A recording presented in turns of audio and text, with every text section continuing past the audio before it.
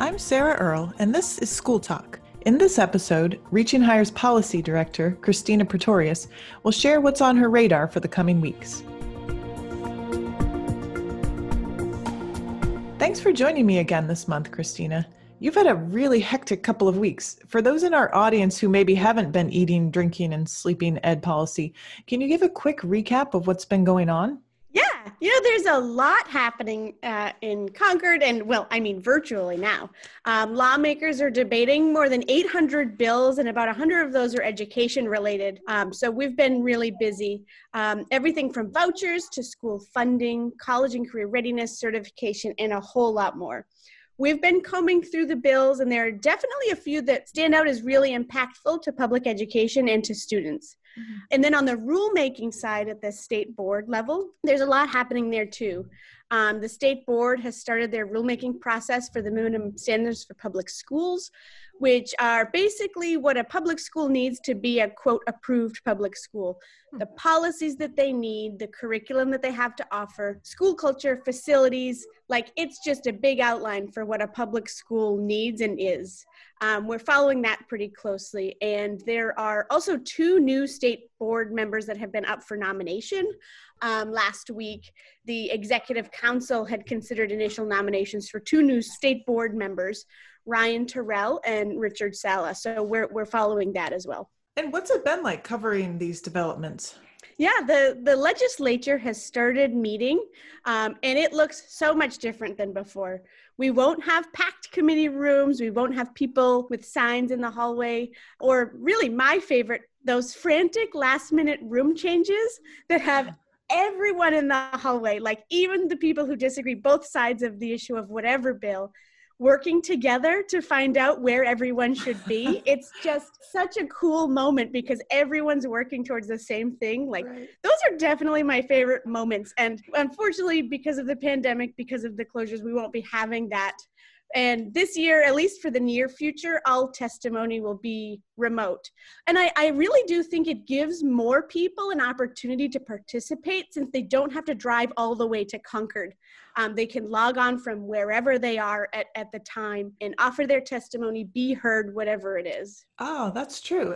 So have you seen a jump in engagement? It's still early. The House Education Committee had their first meeting last week, but we're definitely seeing some shifts. During their hearing day on Tuesday, there were 400 people who registered in opposition to a bill. And Wow. Those kinds of numbers are just unheard of. It really shows the power of people's voices.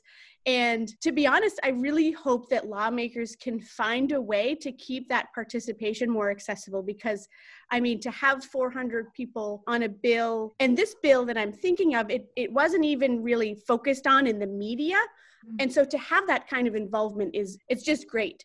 For opposition, for support, whatever it is, people are having their voices heard, and I think that that's a real plus. Yeah, so let's take a peek at what's coming up at the State House. Yeah, so we released our analysis of House Bill 20 this week, and the public hearing for it is scheduled for Tuesday, February 2nd. And what I hope is really basic terms, HB 20 creates a statewide voucher program where parents and guardians can receive taxpayer-funded education savings accounts for between $3,700 and $8,400, depending on their eligibility for state programs and fees and what have you. But parents can then use those accounts to pay for private school tuition, homeschool expenses, internet costs, computers, tutors, basically anything that families might need for school. They would have to disenroll their student from public school, so that account is not to supplement their public school. A parent can't buy a computer for their kid who's enrolled in a public school who might be remote. They have to withdraw their student full-time from public school. And that's actually a really important point that we've seen sort of glossed over in some, to be honest, high production advocacy materials for HB 20. Thankfully, state lawmakers in Concord can support a solution that respects families. Education Freedom Accounts. With EFAs, every child receives a grant from the state. Then parents can spend that money the way they know best. On the educational experiences their child needs to thrive. It seems to be marketed as a program that's open for everyone, but it's really important, I think, for the public to know that these accounts are only open to those who are not enrolled full-time in their public schools. So that's taking up a lot of our bandwidth. We're getting a lot of questions, a lot of requests for information, the whole nine. So a lot of our focus has been, and probably will continue to be for the near future, on providing timely, accurate analyses and overviews of that bill specifically. So it sounds like people need to be kind of vigilant in examining this bill. What else did your analysis turn up? Yeah, so, combing through the bill, there are a few open questions and considerations.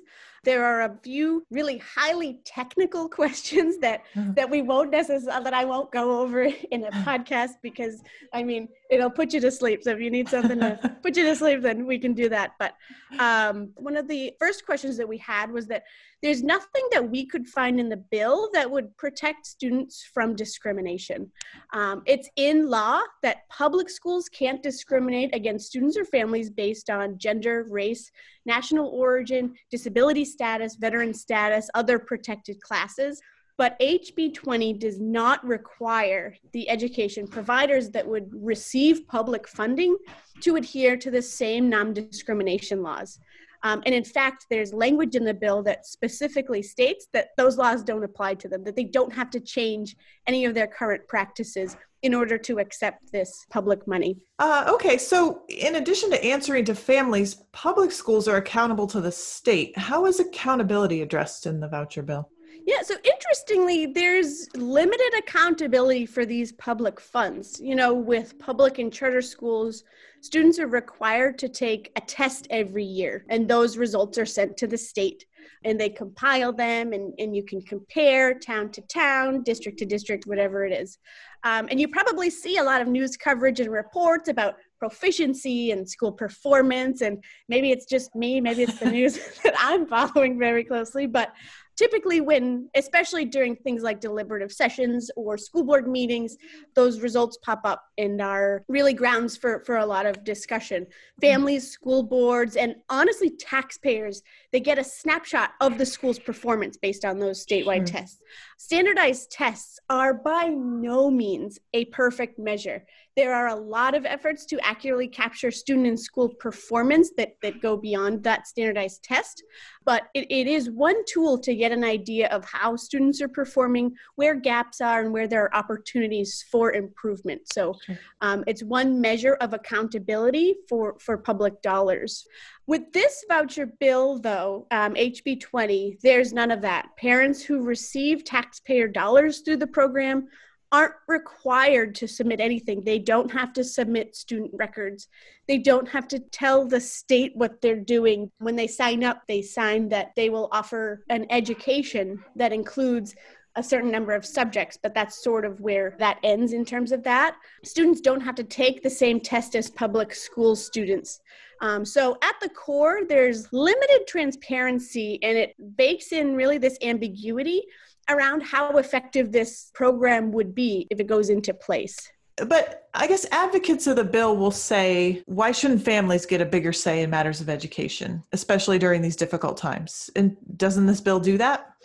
That's a really great question. I think it's one that will dominate the conversation for the next few months for sure. As much as this bill has been marketed as a pandemic relief bill, it's not new. It was proposed in 2017, then it was known as SB 193. They were known as Education Freedom Savings Accounts. So they've changed the name, but not a lot has changed from the original version. And that bill was defeated, albeit by a slim margin, because of the questionable effects that it would have on student learning and the costs that it would downshift to towns, to communities, to local taxpayers. Mm-hmm. That's what we've been finding. Since 2017, there have been a number of short and long-term studies by independent organizations and universities in the United States that have shown that students who participate in voucher programs actually have significantly lower math and reading scores. Those drops, they do persist for years after. They don't bounce back. So they're not, according to the research, they're not attributed to reasons like the stress of changing schools or a new environment. They really do persist for years.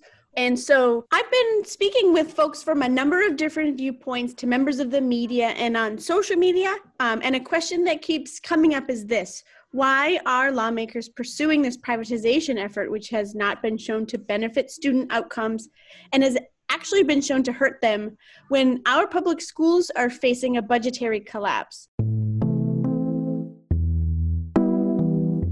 More than 90% of our children attend public schools, which are buckling under the pressure of our current funding system. They're facing an $89 million drop in funding next year. Some communities like Dover had to cut 12% of its staff because of these anticipated budget cuts. Sarah, you did a fantastic piece on Thursday about communities making these substantial cuts to their already lean budgets because they're not counting on relief from the state this session.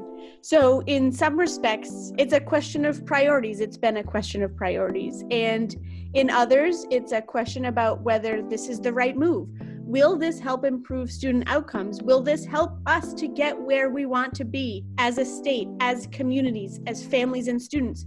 Will this get us to where we want to be in 5, 10, or 15 years?